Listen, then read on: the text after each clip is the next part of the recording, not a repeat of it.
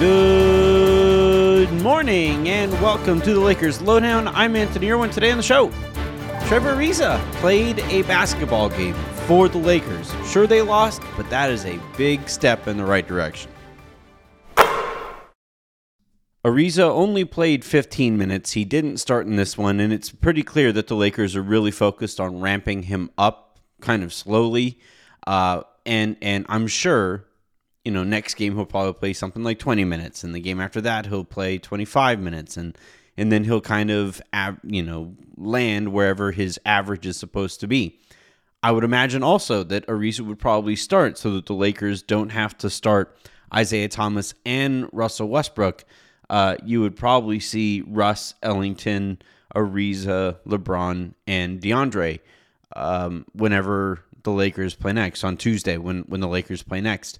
So, yes, over the weekend you lose Anthony Davis and you get back Trevor Ariza. It's frustrating. It's very much in line with the way that this season has kind of gone. One step forward, couple steps back. The Lakers played a nice, close, competitive game last night, and while there's no such thing as, losses that make your heart feel warm, just seeing them competitive, given the circumstances, especially given how they looked against Minnesota, is again a step in the right direction. The Lakers should probably start getting a couple guys back so long as they are asymptomatic. It's going to be really interesting to see tomorrow what the news is regarding Malik Monk. He was in protocols, then he was out of protocols, and then he was back into the protocol. So they're going to be careful, obviously, given the situation around the organization and the organization's just general approach to COVID since basically the beginning. Obviously, Frank Vogel isn't available. Phil Handy still isn't available. We saw Billy Mack return to the call tonight, and finding out that Kendrick Nunn is out of protocol now, even though he's still hurt, it means that enough guys are making enough progress to where they can get some of the important parts of the rotation back, hopefully sooner rather than later, so that Isaiah Thomas doesn't have to play 32 minutes. And DeAndre Jordan maybe doesn't have to play at all.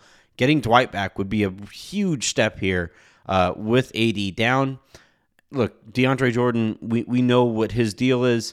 It's not necessarily a surprise that he finishes the game with a team low or tied for a team low with Rondo, -7 on the night. That kind of matches up with what you could see out there.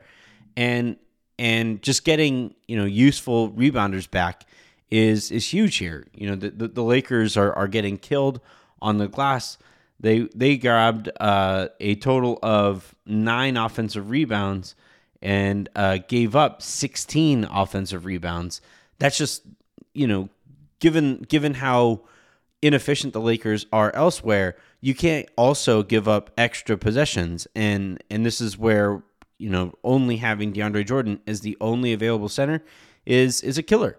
So again, given the circumstances, given how many guys were available here, the Lakers, forcing the Bulls into a win that came down to the final seconds is nice to see. However, I don't care about the feel good stories of a loss. At the end of the day, the Lakers are still competing against a lot of teams for not just the playoffs, but especially seeding and all of these things. And you would hope that a LeBron James team in a close game would be able to beat a Bulls team that was playing without its best player in Zach LaVine. They did not. The Lakers lose. And now it just becomes, all right, well, let's try to get some momentum. Let's try to make some progress, even despite the loss. The other annoying thing here is the free throw shooting. They shoot 14 of 22 from the line tonight, 63% in a game that they lose by 5 and were within a few points down the stretch of the game. Again, it's the same thing like we talked about with the offensive rebounds. You can't be inefficient in these controllable areas and wind up continuing to be inefficient in elsewhere throughout the game. And with free throws being free, you give up 8 points to a Chicago team that will happily take those 8 points, and that's how you lose. That's how those 5-point losses turn into a loss instead of it being a 1 or 2 point win. Now I'm not expecting the Lakers to make all 22 of their free throws. They're never going to shoot 100% from 3-point range, but could you make half of the ones that you missed and be up instead of trailing down the stretch of that game? Can you grab an extra rebound down the stretch of that game? LeBron makes an incredible block. The ball kind of bounces around, lands back with DeRozan, and he hits a giant shot and over and over and over again. The Lakers need to, even given that they are down a superstar and down a playable center, they need to find ways to make some of the plays that are separating these losses from wins. Now, the Anthony Davis injury happened and the Frank Vogel COVID situation happened on days where we didn't have lowdowns. So just a quick update there. AD is going to be out a month. We'll see how long it takes for Frank Vogel to be out. One thing that I noticed here in this one is that, and I was really kind of keeping an eye out for it, is how hard the guys were going to be playing with Fizdale in the head seat. And, for long stretches of this one, that difference was kind of notable. So we'll see while Frank is out, and hopefully he's healthy and all of this stuff. We'll see if that is a consistent thing that is noticeably different. That being the Lakers' energy level with David Fizdale coaching compared to Frank Vogel. With AD missing a month, look, the Lakers, again, it's tough to lose AD at a time when you are missing your second best center. It means that LeBron is going to have to play a lot more minutes at center, which tend to be harder minutes for him because of everywhere that he has to be, especially defensively.